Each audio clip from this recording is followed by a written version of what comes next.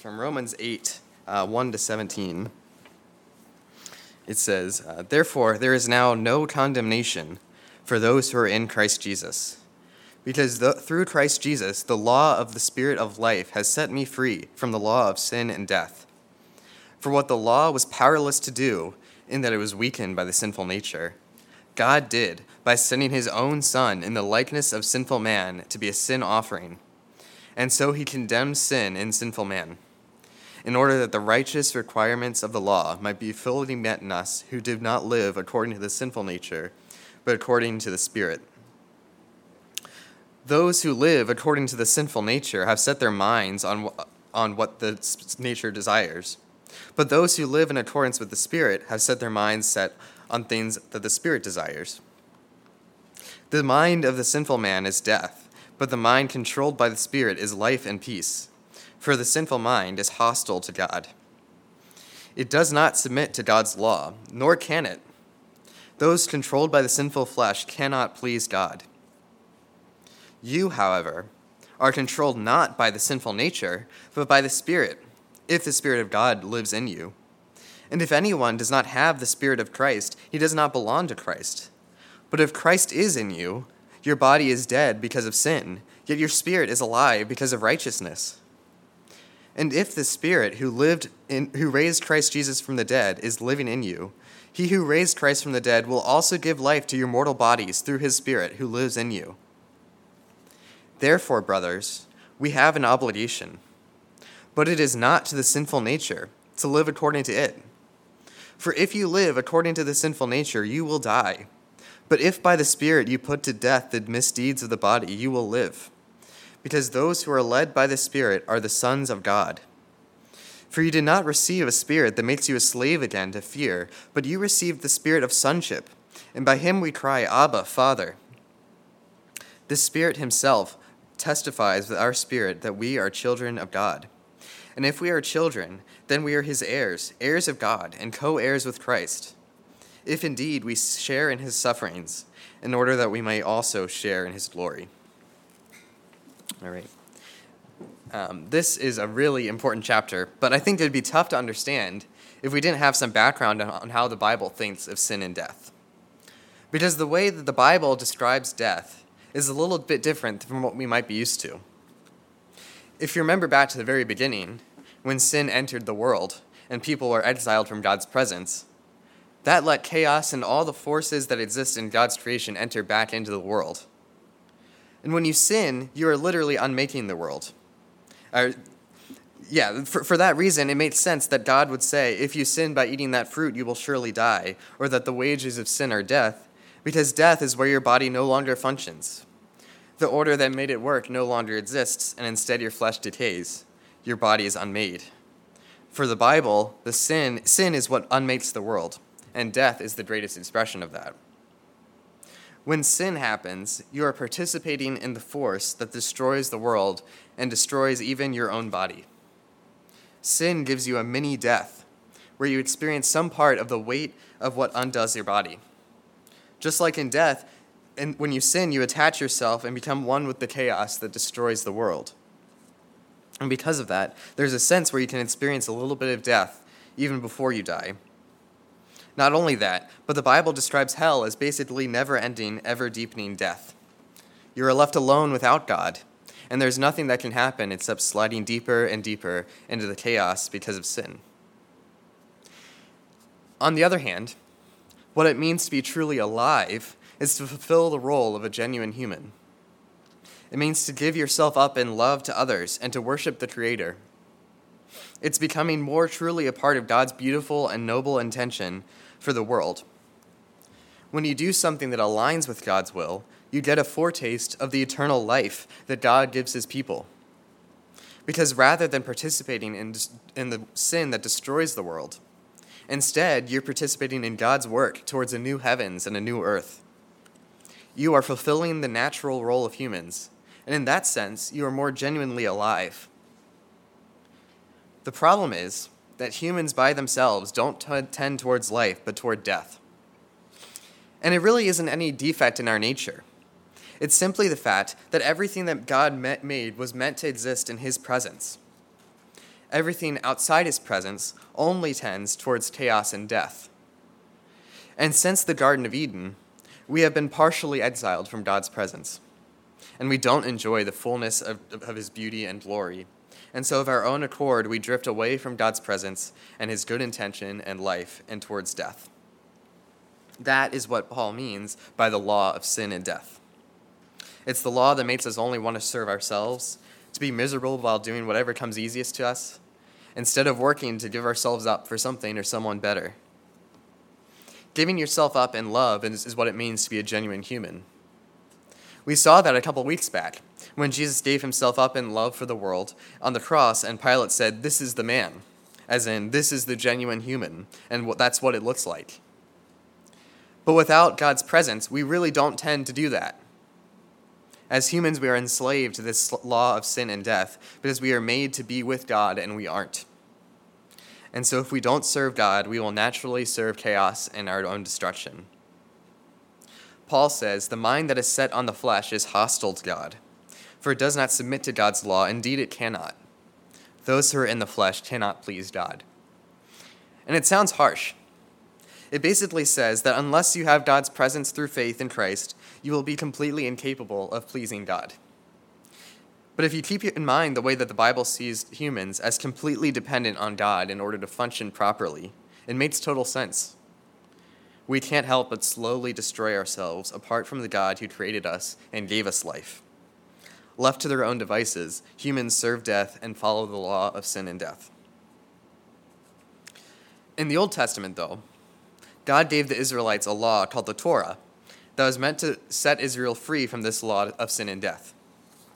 It taught them how to live wisely in the world that God created, so that God could remain present with them and the world would be blessed. Just like in the New Testament, the Torah recognized that if people live according to the principles of this world, they will destroy themselves. So the Torah basically laid out how to live in such a way that you don't destroy yourself, as humans are prone to do. To summarize the Torah, Moses said in Deuteronomy 30, "See, I have set before you today life and good, death and evil. If you obey the commandments of the Lord your God that I command you today, by loving the Lord your God, by walking in his ways, and by keeping his commandments and his statutes and his rules, then you shall live and multiply. And the Lord your God will bless you in the land that you're entering, and you will take possession of it. But if your heart turns away, and you will not hear, but are drawn away to worship other gods and serve them, I declare to you today that you shall surely die. You shall not live long in the land that you are going over the Jordan to enter and to possess." In other words, the Torah established God's good creative order, which naturally tends toward life, over and against the natural law of sin and death, which will always lead to our destruction, but which we will inevitably follow. So God gave Israel his presence in the temple and his instruction in the Torah so they could live and bless the world. But Israel completely failed to follow the Torah. In fact, for the most part, they completely forgot about it. God remained present with them for a long time, but finally he sent them into exile away from him. We were made for God's presence, and we need it to function properly, but the problem was that our failures to function properly were also driving away God's presence. It's a catch-22. As we saw before, the natural result of sin is exile away from God. But it's only the presence of God that allows us to live like we ought. And without it, we become more exiled. It's a vicious cycle. The more we sin, the more we drive God away, and the more God is driven away, the more we sin. The Torah that God gave to Israel was meant to give instructions on how to live in the presence of God. But as Paul says, in some sense, the Torah actually made things worse. They were equipped by God with practically everything they should have needed to live in a way that they wouldn't destroy themselves. But they enslaved themselves to the law of sin and death anyway. It was one thing to steal from someone when you probably should have been able to figure out that stealing was wrong. It's quite another thing to steal from someone when you have been given explicit instructions from the Torah not to do it. The Torah, in that sense, only made the sin worse. The Torah told them what to do, but it could not do it by itself. But since it told the Israelites what to do, it only made it all the worse when they didn't do it. But even within Deuteronomy, Moses recognized that problem. He says later in Deuteronomy 30 that he knows full well that Israel will choose death and not life. It's quite a downer, honestly. Moses basically says, you really need to follow this law or you'll destroy yourself. But I know full well that you will not follow this law and you will destroy yourself. The only hope for Israel, according to Moses, is that one day God would circumcise their hearts and actually make them capable of following God's Torah and choosing life. It wouldn't take Israel trying really hard. It would actually take a radical change in the people themselves. It would be like their DNA had completely changed. But Paul says, what the law could not do, namely save people from destroying themselves because of sin, God did in Christ. When Christ died on the cross, the full weight of every evil power that enslaved us conspired to kill the only hope that might liberate us from slavery to the law of sin and death. But their power was predicated on the idea that the moral fabric of the universe is only power, that everyone is selfish, and so there's no good or evil, but only strength. Since Christ gave himself up in total selfless love, he completely contradicted their claim to power. And these evil powers were totally disarmed, and they destroyed themselves on the cross. Jesus condemned sin in the flesh in order that the just requirement of the Torah might be fulfilled in us. As a result, Paul says in verse 1, there is therefore now no condemnation for those who are in Christ Jesus. For the law of the Spirit of life has set you free in Christ Jesus from the law of sin and death. In other words, Jesus has purchased a new people of God from slavery to sin, which leads towards death, and so we are free from its power. That way, it's not us that's condemned, but instead sin itself is condemned. Sin itself has been nailed to the cross in Jesus' body, so that the sinners like us are set free from its power. There is therefore no condemnation for those in Christ Jesus because he has condemned sin in the flesh. We used to feel like we had to satisfy so many things that want nothing more than to use us for their power and then to discard us when we're no longer useful. We had to serve scary powers like Rome and other strong governments that keep us in line through force. We had to serve social expectations which are so difficult to uphold, when at any moment your reputation could be destroyed. We had to serve our own disordered desires, which seduced us into thinking that they would be fulfilling, but ultimately only further destroy us. We even were enslaved to ourselves, since we foolishly thought that we could find fulfillment purely in serving our own interests, when we thought we ought to know that that's a boring and sad way to live. All of this slavery to all of these powers has been broken, and now we are no longer slaves to death. Since God's presence has come through Jesus Christ, and since his glory and true moral reality was revealed on the cross, we won't just inevitably destroy ourselves. What does this mean for us? It means we have no reason to feel like we have to serve other masters who hate us. About a month ago, we talked about the story of Jesus' birth, when the Jews were afraid that the Messiah was born because it might mean war with Rome. They thought that Rome was really scary, so they needed to do something to make sure that Rome was on their side. In other words, they served Rome, who only liked them when they were paying their exorbitant taxes, instead of the God who had been with them from the beginning. That's the kind of stuff you have to do when you're under the law of sin and death. You can't trust anyone. Nobody's powerful enough that they can protect you. And ultimately, you're alienated from everyone. We don't need to do that kind of stuff anymore. We have one master, who happens to be the best and most lenient possible master, who loved us and died for us. Paul says, brothers, we are debtors, but no longer to the flesh. For if you live by the flesh, you will die. But if by the Spirit you put to death the deeds of the body, you will live. We don't owe the law of sin and death anything. If we are tempted to take a shortcut at work to get ahead, that's the law of sin and death talking. That's the law of powers that want to destroy you. You don't have to serve it anymore. Sorry, water. Jesus has a better law. It says, whoever loses his life for my sake will find it. You have a different master now. You can choose life. If you feel tempted to gratify the sinful desires of the flesh, you are not indebted to it. If you serve that master, it will kill you, but you don't have to serve it. at the right hand of Jesus are eternal and better pleasures. If you feel like you have to do evil out of fear for the consequences of doing right, you don't have to do it. You're not enslaved to Rome and its power. You don't owe evil anything. Jesus is in command of an army far stronger than the one you're facing, and your bravery puts you squarely on his side.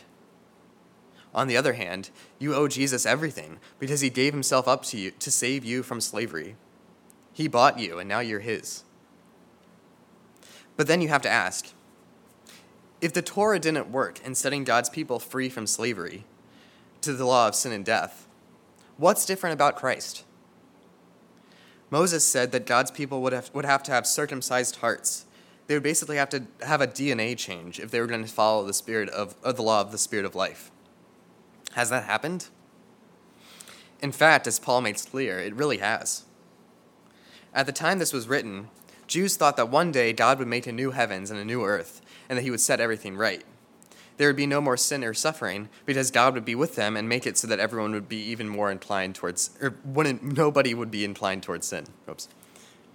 God would have made everything sad come untrue. Part of what they thought would happen then was that everyone who was faithful to God would be raised from the dead. What actually happened was a little bit different. Instead of tons of people being raised from the dead at the end of history, one person was raised from the dead in the middle of history. In other words, the new heavens and the new earth actually started about 2,000 years ago in Jesus' body. And God's reign started not way off in the future, but is actually happening right now. When a person believes in Christ, he is infused with the power of God's new heavens and new earth, and with God himself, so that he no longer has to serve the law of sin and death. Paul says, if anyone is in Christ, he is a new creation. In other words, he's part of the new heavens and the new earth that started 2,000 years ago and will finally be consummated at the end of history. He's been raised from death and towards this new creation, just like Jesus. In fact, that's part of the symbolism of baptism. As you descend into the waters in baptism, it's like you've died. And when you're raised back out of them, just like Jesus was raised from the dead, you have new life, and you are a new creation. Christ has set us free from slavery to sin, and has adopted us to be his sons and daughters. No longer do we serve a brutal master in sin, who wants to use us and then discard us. We serve a loving Father who gives himself up in love for us. And a couple of times a year, we celebrate this exact event. When Israel was enslaved to Egypt, God freed them from their slavery to Pharaoh. Right after that, Israel became a new nation, which was founded on God's promise, I will be your God and you will be my people. This, in many ways, is considered the birth of the nation of Israel. They were called the sons of God and the heirs of God because God had adopted them. At Passover, Jews to this day celebrate the beginning of their relationship with God, the birth of their people, and their liberation from slavery. They do this with a very specific meal, with very specific rituals that are meant to help everyone who participates to remember that Israel was born and freed from slavery to Egypt. Paul uses very similar language to describe how we were freed by Jesus from slavery to sin. He says, "For all who are led by the Spirit are the sons of God. For you did not receive the spirit of slavery to fall back into fear, but you have received the spirit of adoption as sons, by whom we cry, Abba, Father. The Spirit himself bears witness with our spirit that we are the children of God. And if children, then heirs, heirs of God, and fellow heirs with Christ, provided that we suffer with him, in order that we might be glorified with him." Just like Israel was set free from slavery to Egypt and adopted as God's sons, on Good Friday we were set free from slavery to the law of sin and death that destroys us, and we are adopted as sons and daughters of God. Just like Passover created a new nation of Israel with a new relationship to God, on Good Friday God created a new people, Christians, with their own relationship to God. You can see it in the words that Paul uses to describe Christians here. He said, "For all who are led by the Spirit are the sons of God." The sons of God was a common way of describing Israel itself. He said, if we are God's children, then we are his heirs. Once again, Israel was meant to be the heirs of God. On Good Friday, God redeemed a new Israel, namely us, from slavery to the law of sin and death. And he created the holiday of communion to commemorate it, just like Passover. In fact, it's probably no coincidence that Good Friday and the First Communion happened during Passover. At communion, just like Passover, we recognize the sacrifice that God made to redeem us from slavery to sin and death. We praise God that he is someone who frees slaves and makes us able to follow the spirit of life, which actually allows us to live instead of destroying ourselves. We can choose life and not death. Just like this slavery to sin gives us a foretaste of death itself, communion gives us a foretaste of eternal life. We eat together and toast the coming eternal kingdom, when we will all feast in love and peace in the full presence of our great and glorious God. We do this in defiance of the kingdom of this world, which calls us back to slavery and to the things that destroy us. And we really can do that because we know that God has defeated those powers on the cross, just like he defeated Egypt at Passover. But we also lament those ways that we have worked together with those powers that hate us and want to destroy us. Sin for Christians is a traitorous act against the God who gave himself for us and the foolish embrace of slavery over freedom. We have every reason to be sorry, and we ought to repent. But we know that our God is a God who is gracious and compassionate, slow to anger and abounding in steadfast love and faithfulness, and he forgives us when we show even the slightest whiff of repentance. We can eat this bread and drink this cup in full confidence that God has forgiven our sins, and he has welcomed us into his new people.